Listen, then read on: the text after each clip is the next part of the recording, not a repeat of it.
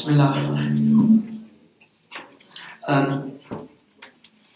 We'll have the question answer session now. So if you do have any questions, then please do raise your hands. One question which was emailed was about the point I said that Amir al-Mu'minin alayhi salam also had very difficult life from childhood. I explained the difficulties of the Prophet to some extent, but we didn't have time to talk about Imam Ali. Some people, or one person maybe asked. So, Imam Ali had difficult childhood. Why? For many reasons. One was because his father was not very rich. So, the children were divided and given to different relatives.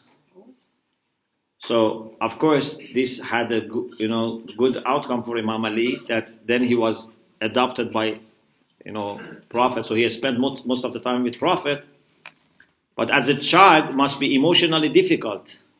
Even if you are living with your cousin, to be away from your father, from your mother is difficult. But also he was a very patient child. According to some historical sources, for example, Aqil later became blind, but even from childhood had some problem with his eye. So they wanted to put some medicine in the eyes of Aqil, but he used to refuse.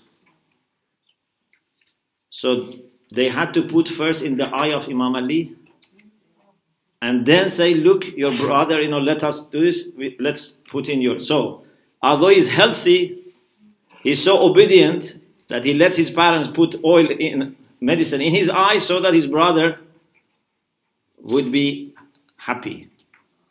And when he was just 10 years old, Islam started. And those 13 years in Mecca were full of difficulties, full of challenges. So he didn't have, nice childhood, just enjoying your childhood with your parents and, going to a school and, going to park and, holidays. Very challenging time. 3 years in Sheba Abi Talib as a teenager. It's not easy, 3 years of all these difficulties. Then witnessing that Muslims are being killed, are being tortured. And then in Medina, 10 years of difficulties, battles, fights, munafiqeen inside. Then after the Prophet passed away, 25 years of most difficult times. Sabartu wa fil ayn qada wa fil halq shaja. And then when he himself became Khalifa, he had problem coming from Qasitin, Mariqin, Nakithin, the battles of Jamal, Nahrawan, Siffin. So his life was full of challenges and difficulties. But these challenges and difficulties were signs of this man being a man who has a special mission in this world. And he gained through these challenges so much of nearness to Allah subhanahu wa ta'ala that he became master for the faithful. Okay, this was a question which was emailed. Assalamu alaikum. Alaikum assalam. You mentioned that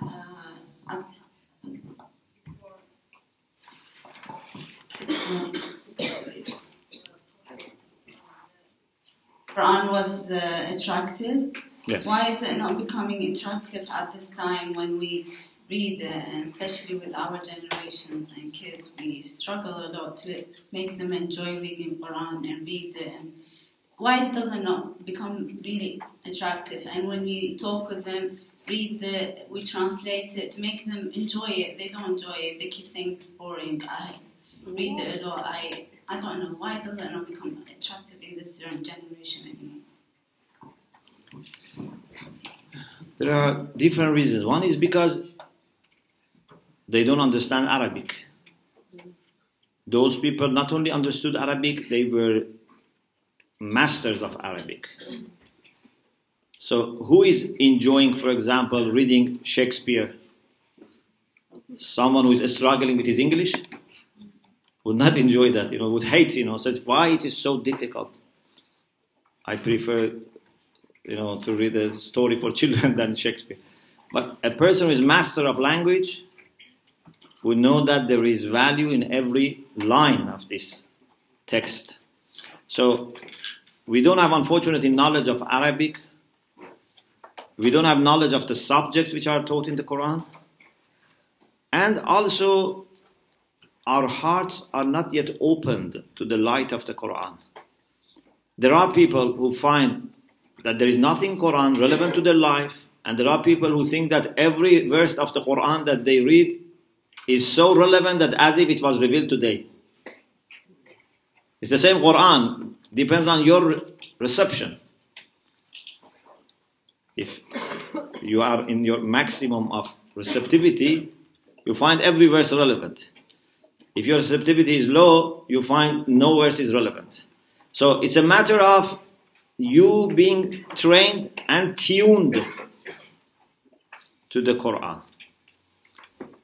So what we need to do is to help our children, inshallah, and next generation, to start enjoying the concepts which come in the Quran.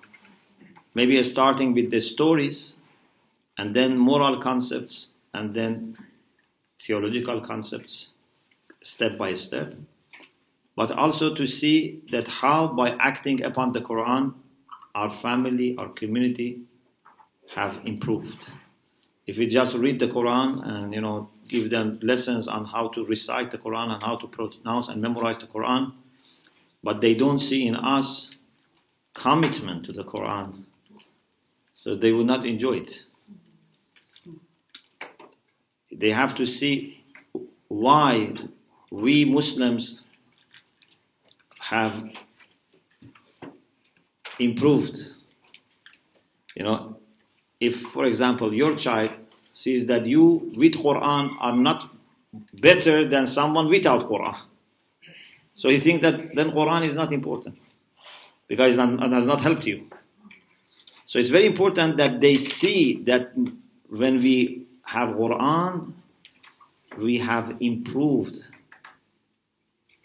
We have less problems in our life. We have distanced ourselves from certain immoral actions, immoral practices. Then they fall in love with the Quran. Imagine, even non-Muslims, if they see that we Muslims never tell lies, never break our promises, never betray people, then they say, can you show me your book? That you must have something, that has changed you so much that you are so good. But if they see that, God forbids, we tell lies, we don't keep our promises, we don't, show trustworthiness, our families break down, our businesses are not honest, then they don't have interest in reading our book. So we are also, I think, very influential in either giving a good image of the Quran and our religion to other people or bad image.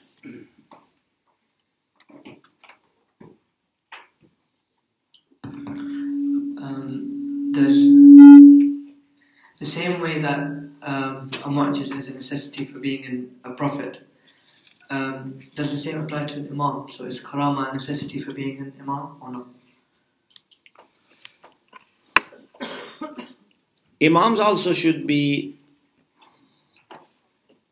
provided with some signs that can convince fully the people that he is an imam. It can be either through mu'jiza, which we call it karama in this case, or it can be by introduction of previous imam or by introduction of the Prophet. For example, when Prophet says that Ali is my successor, then Imam Ali doesn't need to have mu'jiza or karama. Of course, he can have, but it's not needed. Why? Because you have already established that Prophet is a prophet. So if he says that Ali is my successor, that's enough. Imam Ali says, Imam Hassan is my successor. So that's enough. But normally, Imams had variety of proofs. Introduction of the previous Imams. They also had themselves, some ilmul ghaib, something that was convincing people that they have access to the knowledge of the unseen. So they had a multiple of proofs.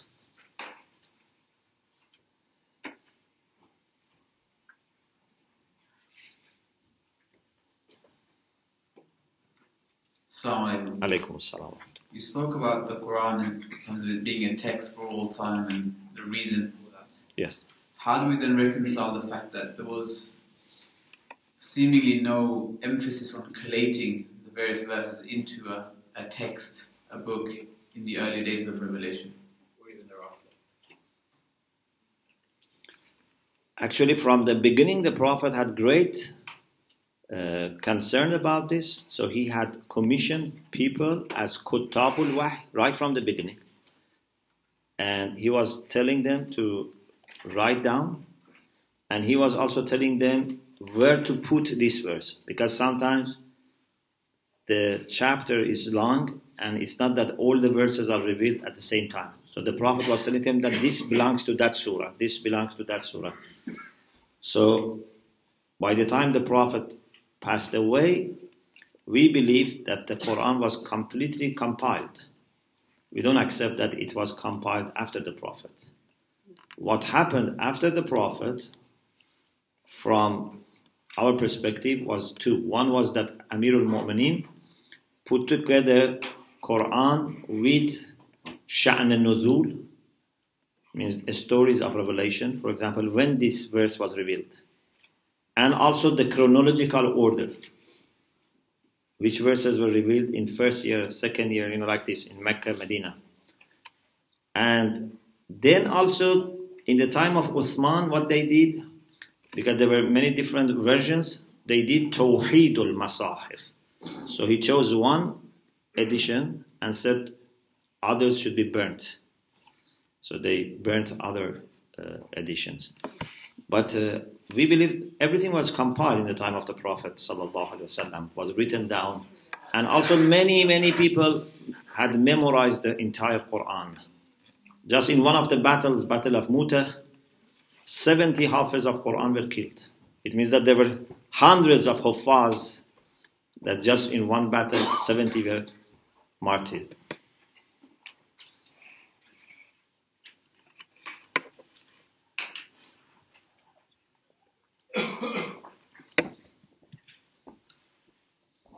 Salam. A few classes ago, you mentioned about the idol worshippers. Yes. And one of the downsides of being an idol worshipper was they were too preoccupied with their idols, and hence it didn't take them to God. Do you feel that in certain practices that we have with our imams as well, and the shara'i we have, that we could possibly be falling into the same trap whereby we are too preoccupied with the signposts, such as the imams, and we forget where they're signing us to? So we just concentrate so much on the imams, we forget that actually it's about Allah. It's about taking us to Allah, not about the imams themselves. About the idols, I didn't say they were too much preoccupied with the idols. I said there are two problems with the idols. One is that they have no authority. Because we cannot decide what can take us nearer to God. God decides what can help us as wasila. Okay? And the other thing was, they were stuck with them. Maybe you meant a second. With respect to anything valuable, even those things which can be wasila, we have to be careful. If anything becomes an obstacle so that you are stuck with it and not you are using it as a way to get closer to Allah, that can be harmful. Knowledge, for example. Knowledge is a very important thing. In order to get closer to Allah, you need knowledge. But the same knowledge can be hijab. Al-ilmu huwa al-hijab al-akbar. Can be the greatest wailer. Sometimes your salat can become wail. You become proud of your salat. Say, oh, I am very special, very important. Look at the way I say my prayer. Once a person was saying prayer, very, long, sajda, ruku, but he was alone in masjid. So a person entered masjid and saw him doing salat like this. So he said, MashaAllah, what a good salat you are doing. So this man who was saying prayer enjoyed the praise of this person. So while he was praying, he said, I am also fasting. So if you want to praise me, praise also my fast. So this salat is an obstacle now. Yeah? So we have to be careful. First of all, to choose as wasila something which has value and can function. And secondly, not to let it become an obstacle.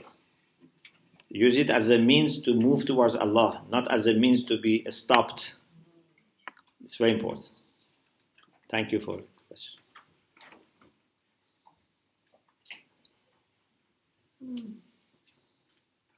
Finish. So we pray to Allah subhanahu wa ta'ala to increase our knowledge of Himself and of our relation with Him and what we are supposed to do and what is our role in this world. We ask Allah subhanahu wa ta'ala to let us be with Muhammad and Ali Muhammad in this world and the hereafter, and to live such a life that we would not regret, except that why we didn't do more good deeds. For a moment, the only regret should be why I didn't do more good things, not why I wasted my life, why I didn't do good things, why I didn't learn.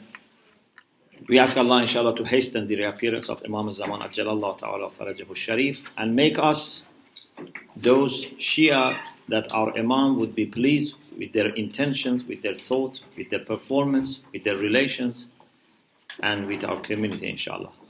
وآخر دعوانا الحمد لله رب العالمين.